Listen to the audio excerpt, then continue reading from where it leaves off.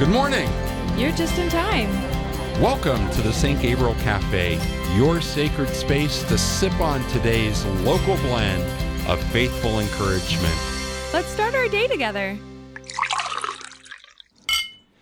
Good morning, friends. Come on in, pull up a chair. I'm Dave Orsborn. And I'm Amanda Miller, and we are so ecstatic to have you with us in the St. Gabriel Café, our live and local morning show. Cam Clutter is our 25-year-old barista.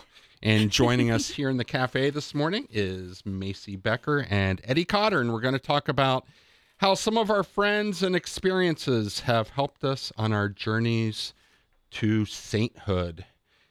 Morning, Amanda. Good morning. Can you start us with a prayer? Yes, in the name of the Father, the Son, the Holy Spirit. Amen. Amen. Lord, we praise you and we thank you for another day. Thank you for your goodness and for your blessings and for your love. Thank you for dying for us, for coming for us, and for redeeming us. And we ask to just have greater expanded hearts to love you more fully. We thank you for all those that you have put in our lives to help us walk this Christian way of life. And we ask to emulate those who have gone before us, especially the saints. We offer all this through your precious name, Jesus Christ, and through the arms of Mary. Amen. Amen. Father, Son, Holy Spirit. The church celebrates St. Dennis and St. John Henry Newman today. So, two big uns. Mm-hmm. How's your weekend? Oh, it was nice. This is kind of low key. Yeah. Took a walk, got some ice cream. Yeah. How about yours? Pretty low key as well. My brother Gary and his daughter Anna East were in town from D.C. here for Ohio State homecoming weekend. So we're able to have dinner with them on Saturday night, which was incredibly nice. What'd you have? I had, well, it's a place I'm not going to endorse them because, Okay. but they have very good tater tots. Nice. Yeah. Yeah. I mean, Have you ever had tachos? tachos. Yeah. So I actually recently learned about this. It's tater tot nachos. Ooh, Yeah. So instead of chips, you just use tater tots and you load it up like nachos. wonderful. Yeah. Everyone in the cafe is dressed a little more warmly today. Yeah. Have you noticed that everyone looks cozy? Yeah. Yeah. So great. Fall weather. Let's jump back into the Wayback Machine for a couple minutes. On Friday, Yeah. we had the March for Life, the Ohio March for Life. That's right. And you were able to be there for the opening or for the Mass, the Respect Life Mass at 9 a.m. at the cathedral. I was. Yeah. It was amazing. There were so many people there. Busloads from around the state came in for Mass and the rally and for the march. And, yeah. The schools were there too. It was great. Yeah.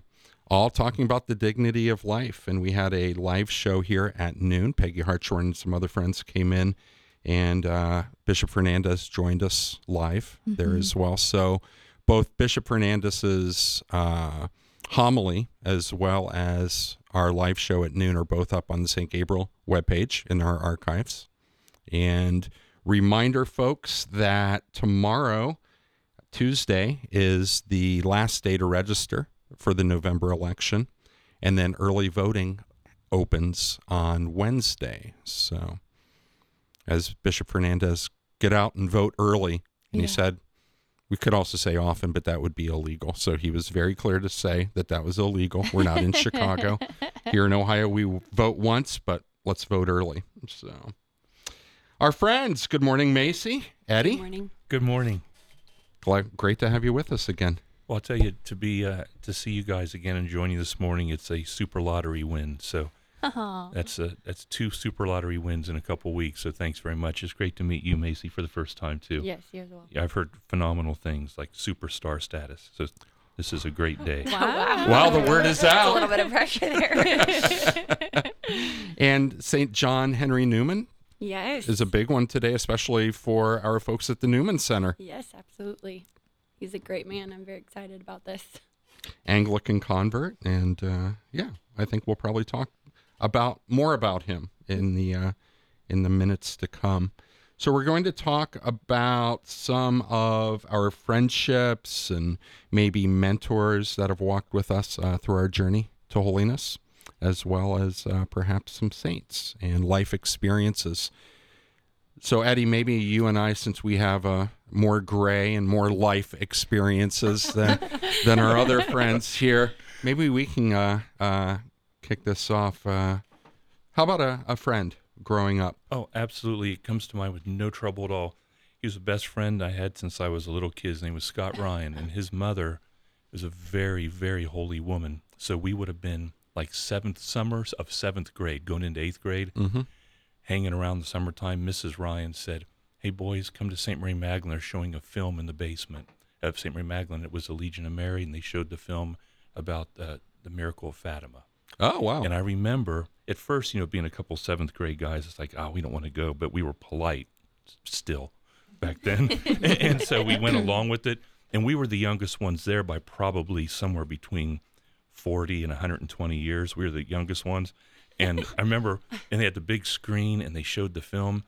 It impressed us so much, and they had rosaries for free to give out afterwards, that Scott and I were so moved by that film and that experience, we built a little fort behind the drywall in his house, and we would stay back there and pray the rosary nonstop. And I can honestly say that that day changed my life forever. And Scott is now he's the president of Dead Theologian Society, which I'm a founder of. Yeah. And here we are in our 60s now.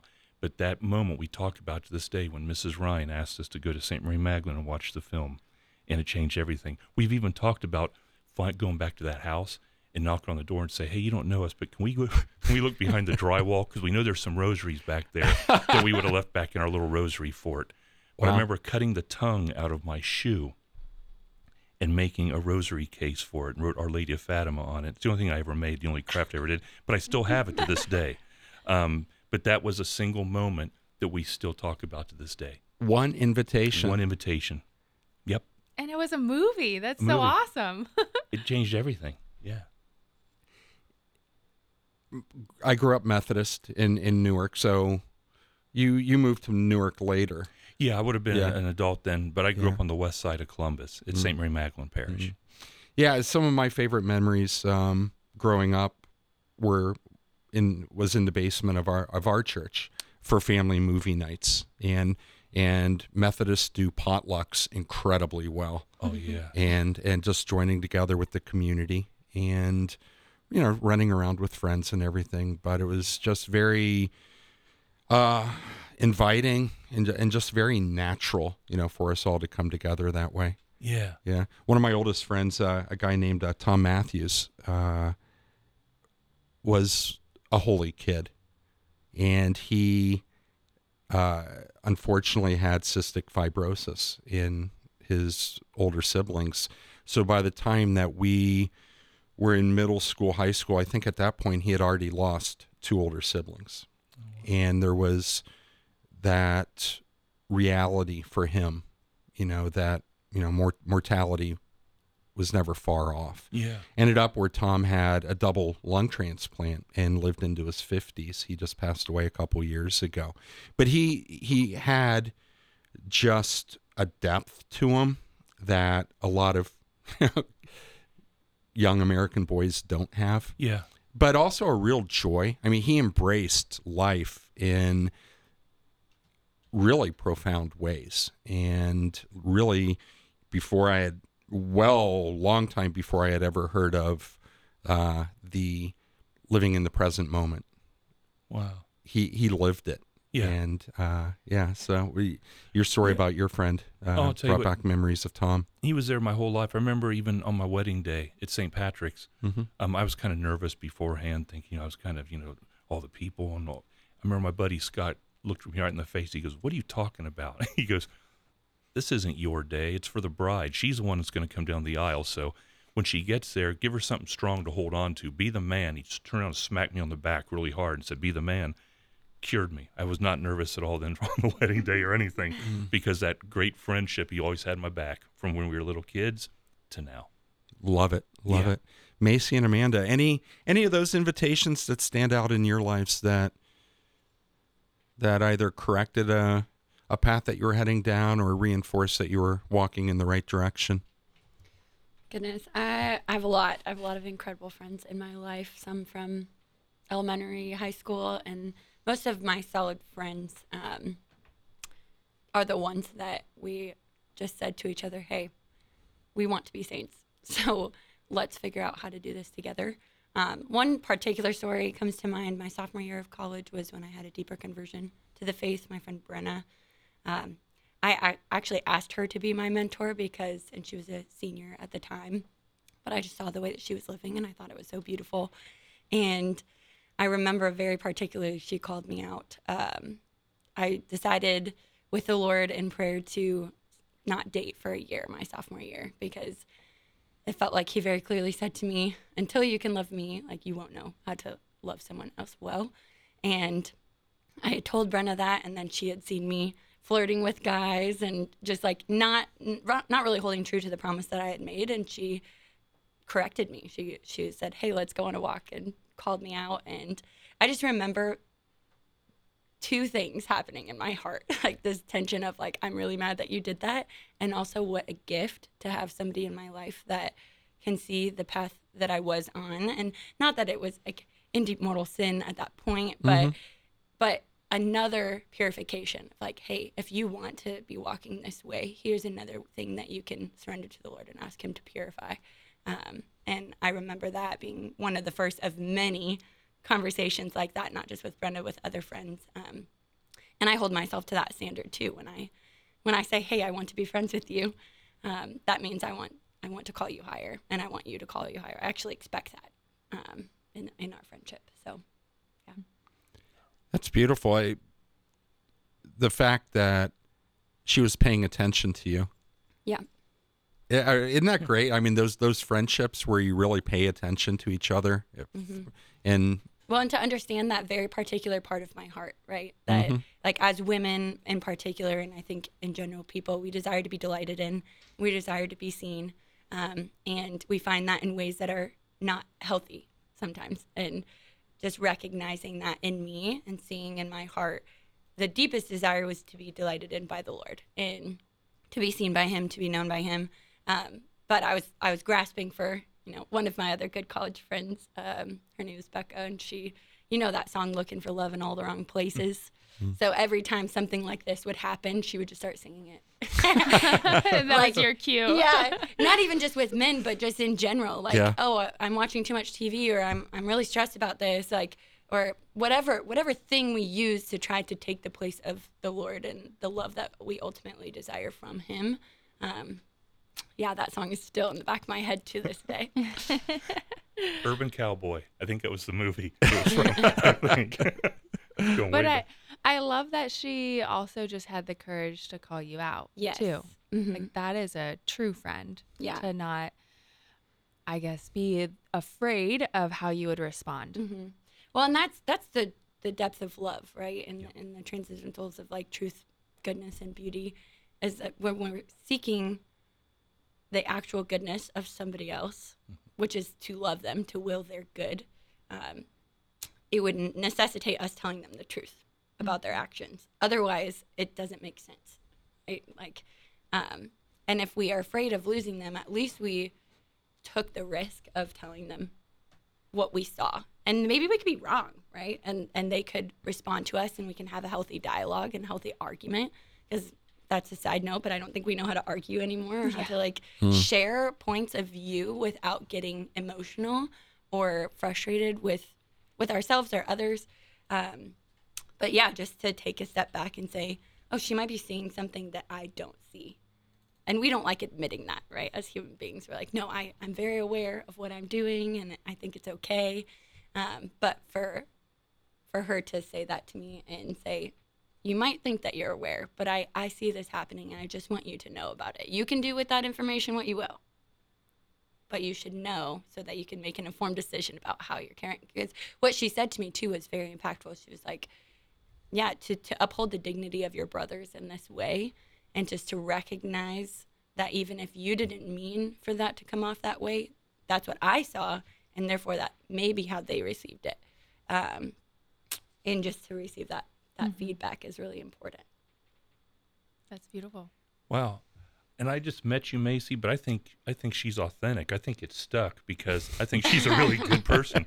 So I'm not trying to be like Mr. Fake here, but you have a good what's the word, a countenance? Is that the word? Or whatever the word is. Countenance? Countenance, yeah.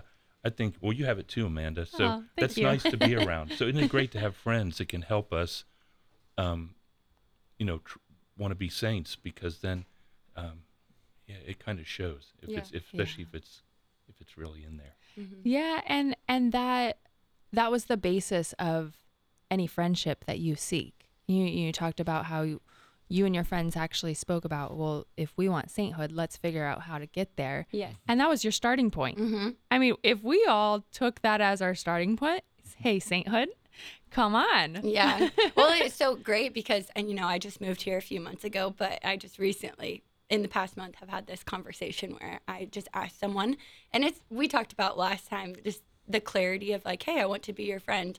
And for me, it was like, I want to be your friend, but if you would like me to be an acquaintance, like, that's okay. You just tell me what you desire from me. But if I'm going to be your friend, I would like to tell you something. And when I want to tell you something, that means I plan on correcting you, and not just like, hey, I just really like telling you what you're doing wrong. It's like, I want you to do the same to me. I want you to feel the freedom to come to me, because we can't do this alone. We can't do this journey of sanctity on this side of heaven and allow ourselves to be purified by ourselves, right? We can't. I mean, unless we're called to be Carmelite cloistered nuns or priests, right? Like, we can't just, we have our relationship with Christ, but then we have to live it out every day. And until we tell other people, hey, this is what I'm trying to do, this is how I'm trying to live it out. So an example would be a group of women that I am walking with, and we share our discipleship journeys. And one of us was like, hey, I struggle getting up in the morning. I struggle waking up on time.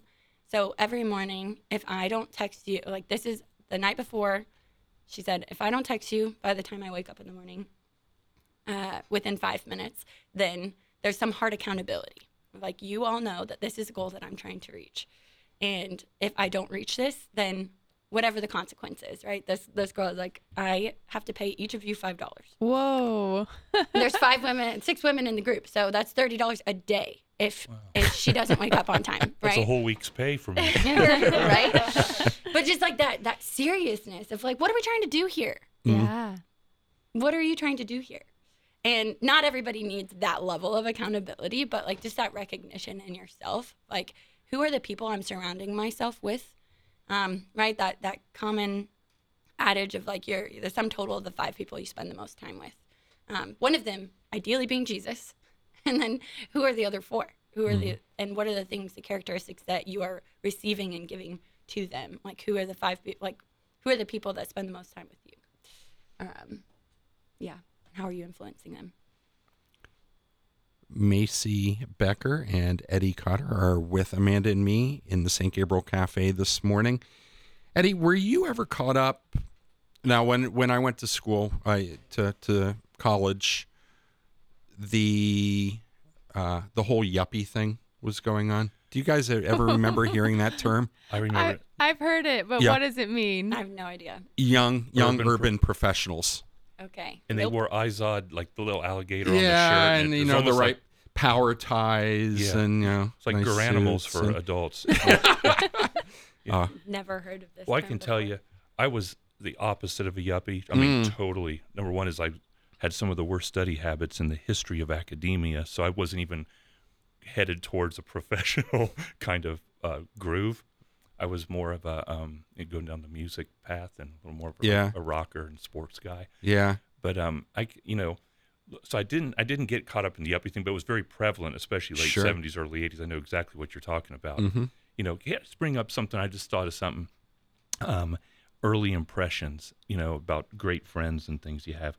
When I was 5 years old, and actually I don't want you to think, wow, he's 62 now, we're going to be here a long time. But when I was 5, I remember my father, who knew Santa Claus personally, for Christmas, I received a little set of the Marx Toy Company. They were little plastic Jesus and the Apostles. And I remember my dad just telling me simple stories about them that a 5 or 6 year old would understand.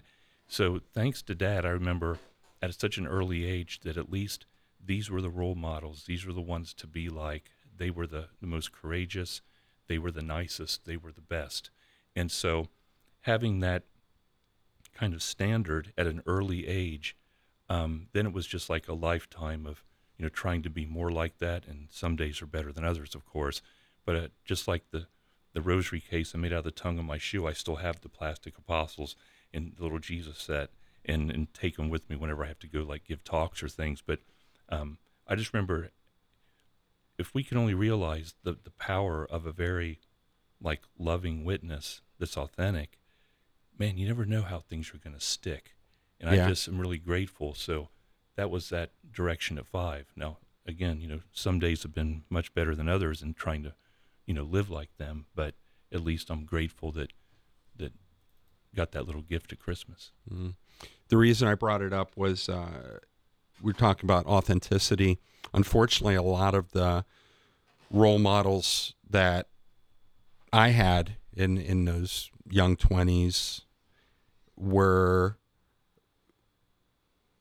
affluence was the goal. Yes. And affluence, and it wasn't until much later that I understood that it wasn't the affluence that was bad, because that, from the Catholic perspective and the Christian perspective, is affluence enables works of charity. So that overflow from your surplus goes to serve others. Where we were going down the wrong path, and a good number of my generation were pursuing affluence with materialism. Mm-hmm. So affluence was a means to buy toys and adult toys, and just not just acquiring stuff. And unfortunately, that also was manifested in relationships and using people. Mm-hmm. And both personally as well as in professionally, it was all very utilitarian. So as long as you were supported my goals, then we could have this work relationship or this personal relationship. But it was all materially focused, and it wasn't until much later when I had the witness of good Christian men and women that really used their means to support others. Yes. Remember last time we spoke, we talked about St. Patrick had a quote that avarice is a deadly sin. Mm-hmm. That obsession with getting stuff. And there's a great saint from Ireland. Her name is Saint Ita, and she said 3 things God most detests: a scowling face, obstinacy in wrongdoing, and too great a confidence in the power of money. Mm. So a couple words of wisdom from 2 great Irish saints. And there's millions of them, Irish saints, zillions probably. But those are 2 that come to mind. Yeah. We were talking about, growing up in our communities, in now reminiscing, looking back, some of the kindest, most giving people that I knew, our family knew growing up, were those of limited means. Without a doubt. I look at all my aunts and uncles, like our whole clan. I don't think there was anyone that had like a whole lot of money. Mm-hmm. But I just remember everyone being like really sweet, loving, quick to laugh, embracing, and like visiting all the aunts and uncles and cousins. I don't even remember a conversation about, oh, he has this or she has this or they're loaded or anything like that. Mm-hmm. It was just never a thing, and I'm grateful for that. Mm-hmm. Well, I think along those lines, just recently I was reading or listening to a meditation, and it just talked about, well, one, when we're called to be generous souls, it's not just monetarily, but also the recognition as Catholics and Catholic social teaching is that we're not just called to give out of our surplus. We're called to give, like Mother Teresa said, like give until it hurts. Mm-hmm. But the recognition, I listened a few weeks ago to a meditation that said, attention is the purest and rarest form of generosity. Like paying attention to the person right in front of you, to the Lord in prayer, to the work that you're doing. It's so easy, and I'm at fault here as well. Like I almost thrive when I can say that I've been multitasking like a million things, but am I actually doing all of them well, effectively, to the greatest of my ability, with like a generous heart and soul, giving my whole self to the task in front of me? To be totally honest, not always, right? Yeah. And just that recognition of the saints in particular teach us how to pay attention, particularly to the Lord, but also to those in front of us. Every saint has a different story, has a different means of what they paid attention to in light of who they knew themselves to be as beloved sons and daughters of the Lord. So, Good stuff. Mother Teresa is a great example of that, isn't she? In her ministry there in Calcutta, it was always the person that was right in front of her received all of her attention.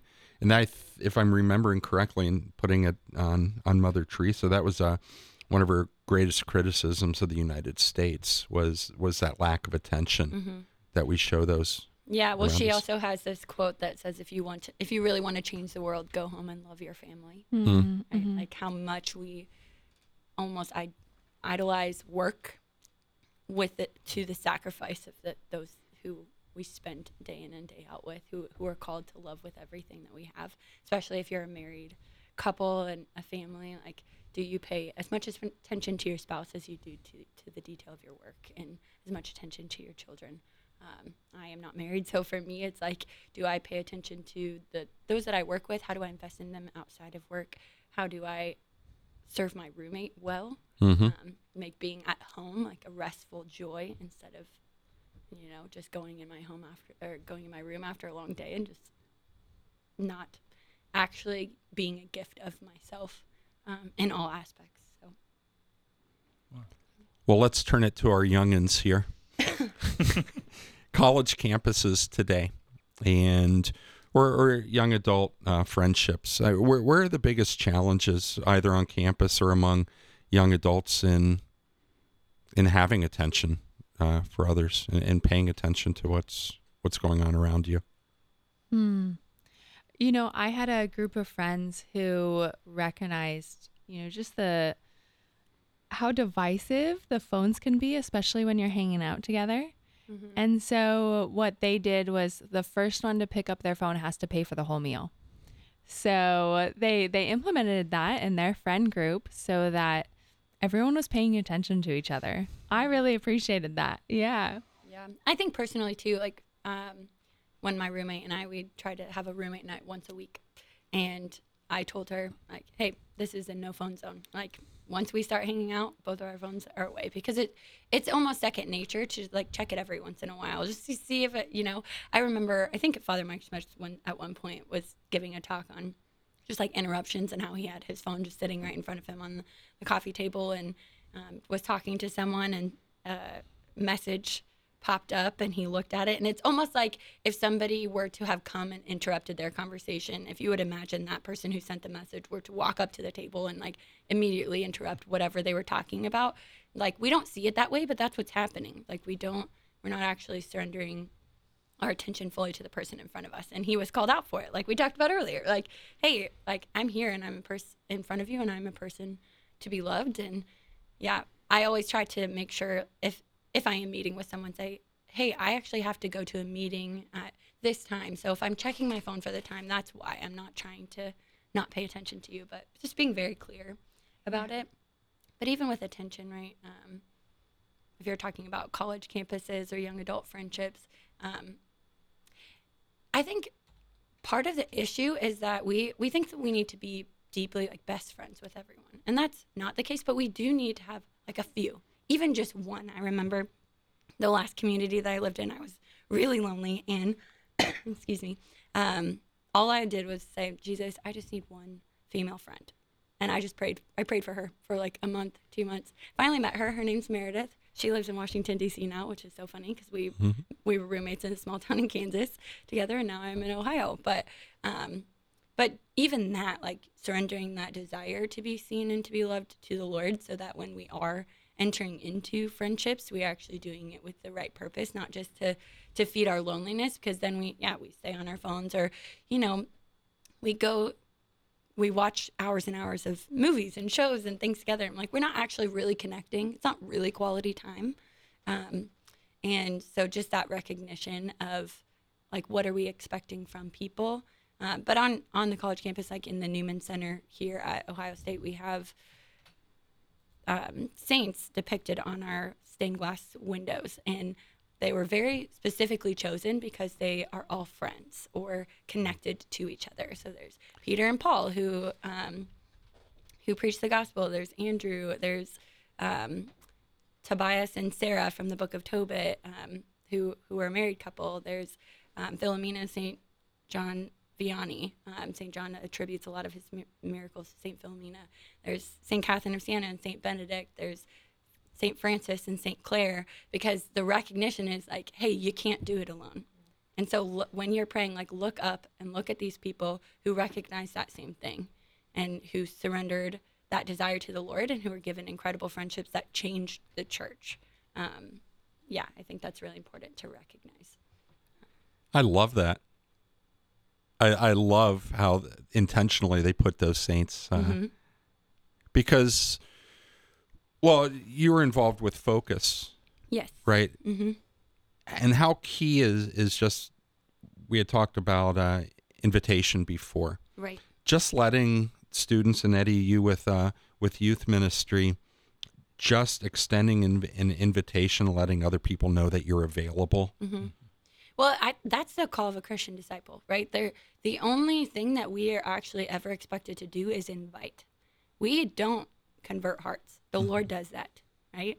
That, like, I remember one particular experience I had when I was a missionary. I was helping with confession lines at the Seek conference.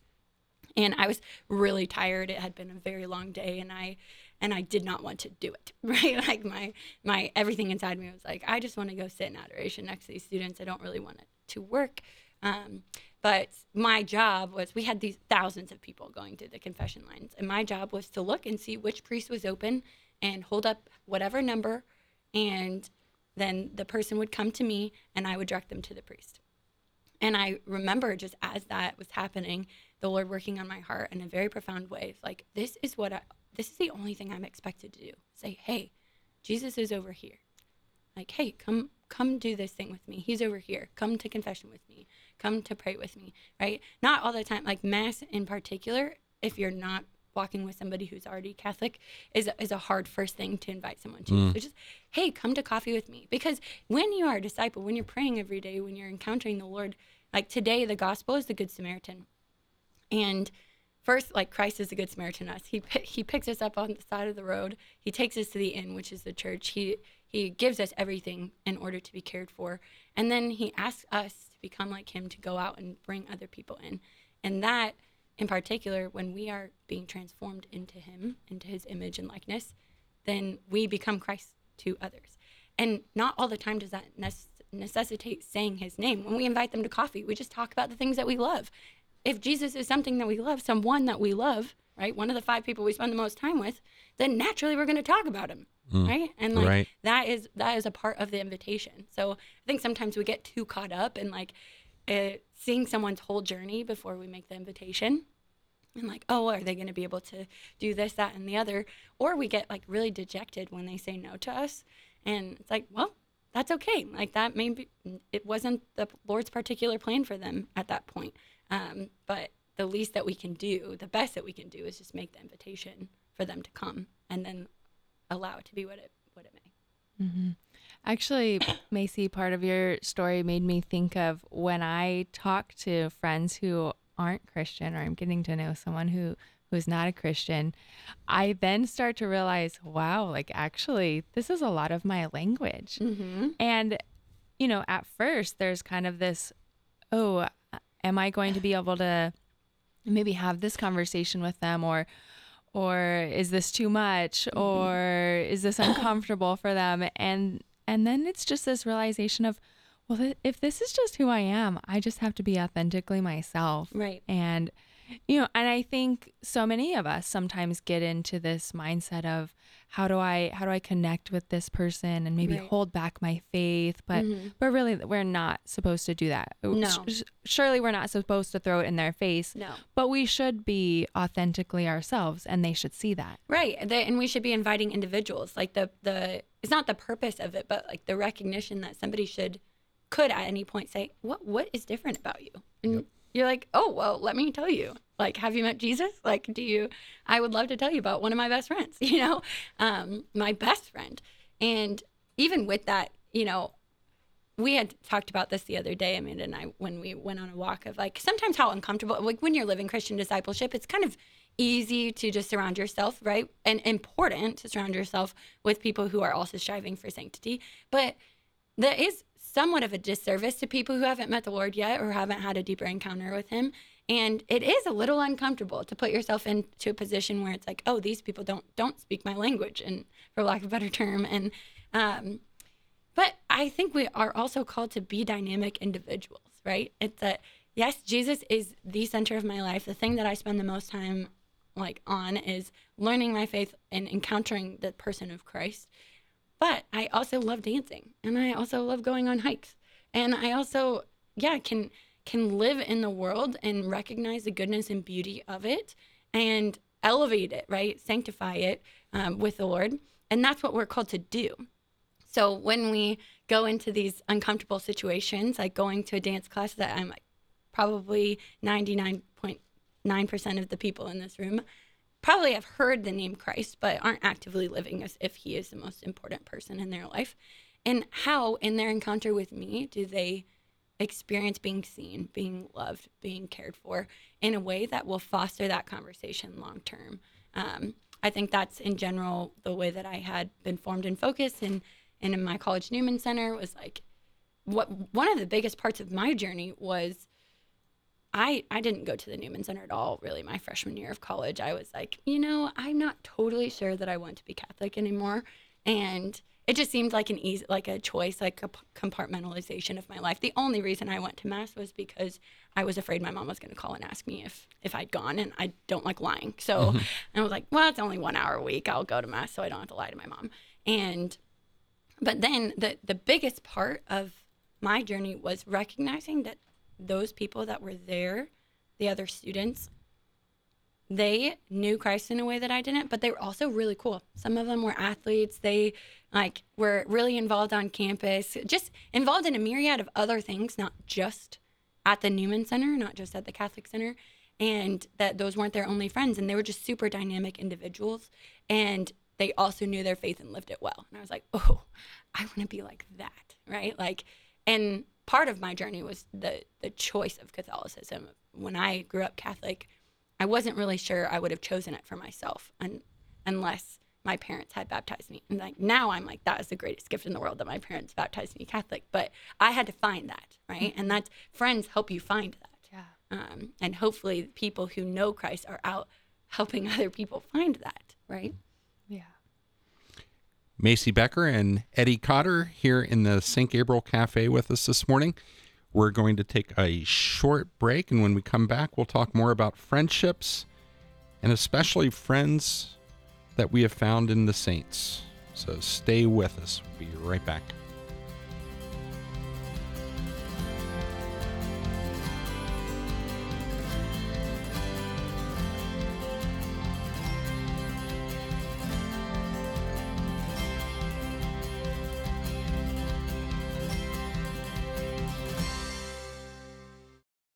A prayer for Ohio.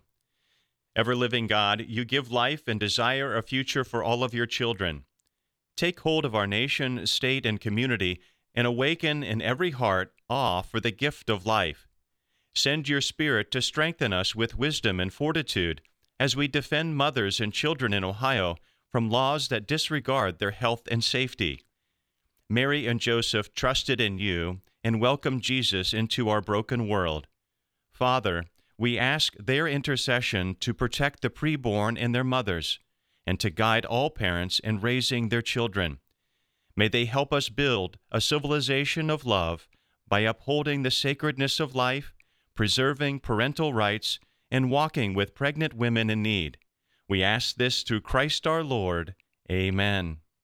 Our Lady, Mother of the Family, pray for us. Saint Joseph, protector of the unborn, pray for us. Do you have a minute for lasting happiness? Living virtuously is the way to freedom, happiness, and holiness. To grow in virtue, we must learn about it, practice it, and persevere in it. This is what the saints have achieved with excellence. An excellent example of the virtue of trustworthiness is seen in St. Bernard. He lived trustworthiness heroically, by acting in a way that inspired people to place their confidence in him. Bernard's judgment was known to be so reliable that when he entered the Cistercian order, his brothers and friends followed him into the monastery. His trustworthiness grew so strong that popes even asked him for advice. Let us ask St. Bernard to pray for us, that we too may grow in trustworthiness. Educate yourself in virtue. Learn more at educationinvirtue.com. Welcome back to the St. Gabriel Café, friends. I'm Amanda Miller. I'm Dave Orsborn, and we're here in the cafe this morning with Macy Becker and Eddie Cotter, and we're talking about friendships and life experiences that have helped us grow closer to Christ over the course of our lives. And Macy, you have a quote from St. John Henry Newman, whose feast day we celebrate today. Yes, and I think it'll be perfect for just talking about our friendships with the saints and how to just view our lives in light of eternity. So it says, God has created me to do him some definite service. He has committed some work to me, which he has not committed to another. I have my mission. I may never know it in this life, but I shall be told it in the next. I am a link in a chain, a bond of connection between persons. He has not created me for naught. I shall do good. I shall do his work. I shall be an angel of peace, a preacher of truth in my own place, while not intending if I but do his commandments. Therefore I will trust him, whatever I am. I can never be thrown away. If I am in sickness, my sickness may serve him. In perplexity, my perplexity may serve him. If I am in sorrow, my sorrow may serve him. He does nothing in vain. He knows what he is about. He may take away my friends. He may throw me among strangers. He may make me feel desolate, make my spirit sink, hide my future from me. Still, he knows what he is about. I just thought that quote was perfect because recognizing, one, in the saints, those who were in sickness, perplexity, sorrow, and knew that the Lord knew what he was about and knew that he was going to use that suffering for good. And that we, in particular, are created for a purpose and we have a mission. And the saints and friendships with them teach us. They witness to us by the missions that they have fulfilled in the Lord, but then also inspire us to do the same. And he knows who he is. Yeah, he knows what he's about. Yeah. Yeah. I love that because it requires a great trust from us. Yes. Like this radical, okay, Lord, I don't see a plan. Everything is falling apart. Mm-hmm. This stinks. And yet I know you have a plan. Yes. And I know you are working all things for my good. Mm-hmm. I would say that's the primary goal of becoming a saint on this side of heaven is the deep trust and understanding that God is good and he wills my good. Mm-hmm. Right? Mm-hmm. Like we're talking about friendships here and like willing the good of the other. And like, do we actually trust that God wills our good? And we can see that, yes, because we have the lives of the saints as witnesses.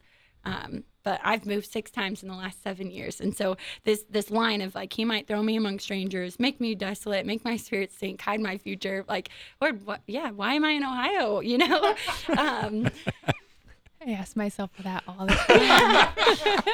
But he knows what he's about. Yeah. Yeah. You know? Yeah. Actually, this reminds me of our when we're talking about our Bible characters and the story of David, right?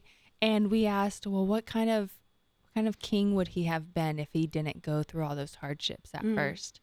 And a lot of times I think just in our natural humanness, we want to grasp or we want to know or, what does the future hold or how can I be in control of this situation? And yet that's not going to help us in our sanctity. No. Right. Like you had said, Macy, the idea of this radical trust despite what comes is actually what leads us to sanctity. And if we could use that desire to control and then say, yeah, Lord, I give this as a gift to you. Yeah. How much that would help us in our own spiritual life. Yeah. And I would just say like one saint that this has been particular in my life is not only St. John Henry Newman, but St. Margaret Mary Alacoque. She's the first one that Jesus revealed his Sacred Heart to, and just her witness just saying, like, even the image of the Sacred Heart of Jesus inflamed with love for us is something that deepens this truth of like, hey, here's my heart. I don't, it's funny because sometimes I think Jesus, he's not laughing at us, but he's like, I literally was crucified for you. Like, what more do you want, right? But that deepening of that truth, like he knows how weak we are and how much we need witnesses and examples and people to encourage us along the way.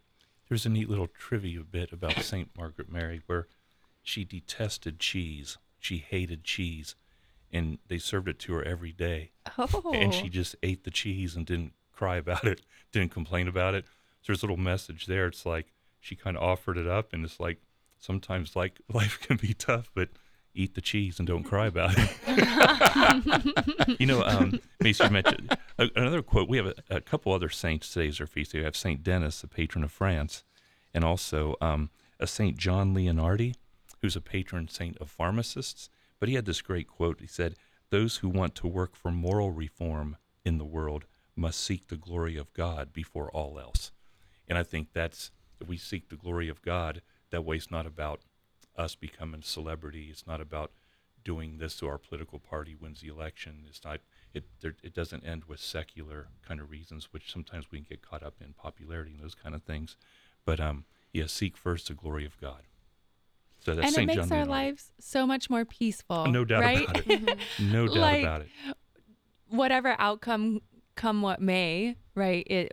We can relish in, okay, that's fine, Lord, your will. We're good. Yeah. Yep. Well, there was a part of being a child with having heroes, right? And really, these were always people that, you aspire to be like them, but they were so distant also. Like Neil Armstrong, first man to walk on the moon, Ohioan. Wapakoneta. I mean, there's a lot to admire, obviously, and sports and celebrities and all this. There are things to admire, but the chance of me ever becoming an astronaut, it just wasn't something I was serious about pursuing. I mean, you know what I mean? So it's like an idol, a hero, but I didn't know how to become the next Neil Armstrong. Mm-hmm. Yeah. And I missed, and I think we all do miss those people that are among us that they can help us. As you were saying earlier, Macy, I mean, these are people right around us that can help us to greatness, to the greatness that God intends.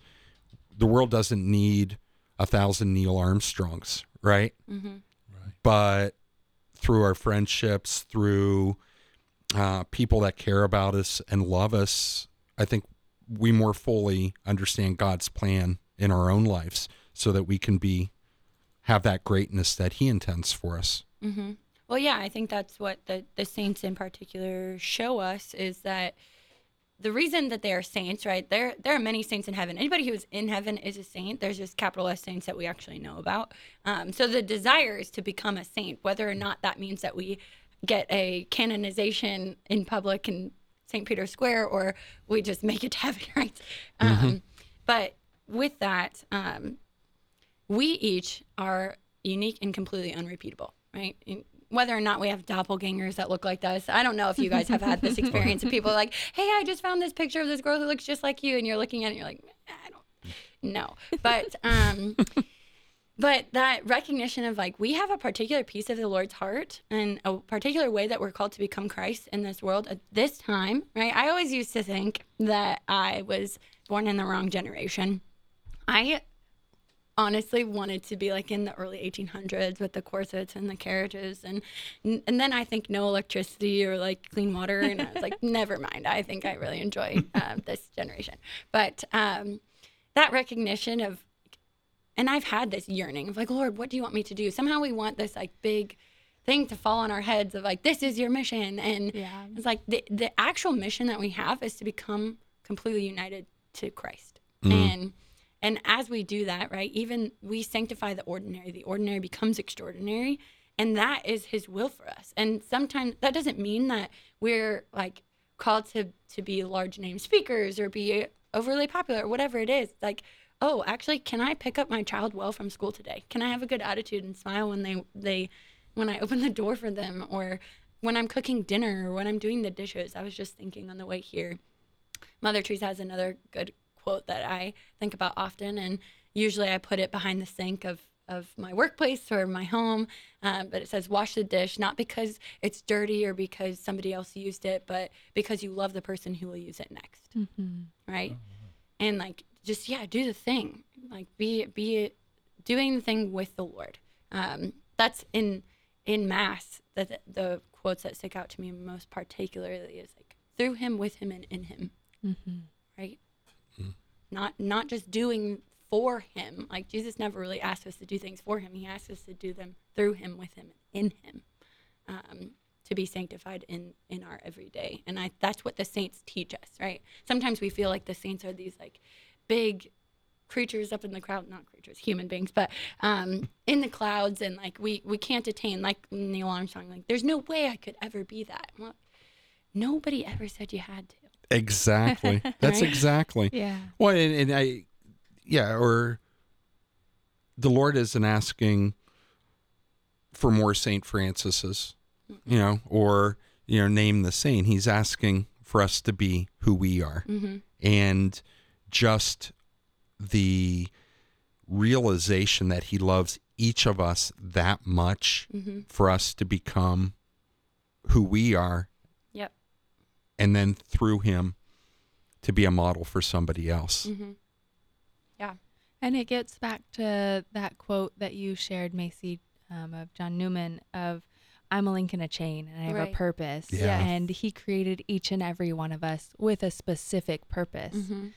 And yes, not that we should think, what's my purpose? And we just want it to fall from the sky. But like you said, to do the everyday things with great love. Yeah, we don't need to be overly scrupulous about it either, right? Sometimes when I hear like, oh, I'm a bond of connection between person, if I don't do my role, then somebody else isn't going to be able to do theirs. And like, we have to recognize like God is bigger than that, right? Like he has his perfect will and he has his permissive will, but regardless, he brings good, right? And so we can't get overly caught up in like doing the perfect thing, Right.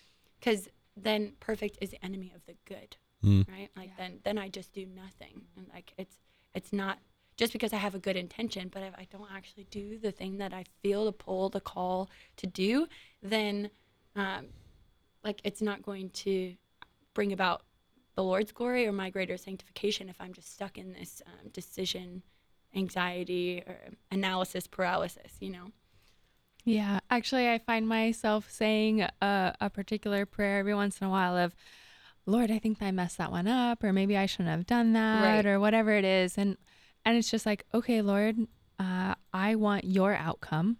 So whatever I've set in motion, I believe that you're bigger than it, and you can manage all things well. Yeah, absolutely. Blessed Solanus Casey had a great quote. He had a lot of them, but he said, only in heaven will we all be perfectly converted. So let's pray for each other, including poor Father Solanus. So it's kind of like, we'll keep praying for each other and encouraging each other along the way.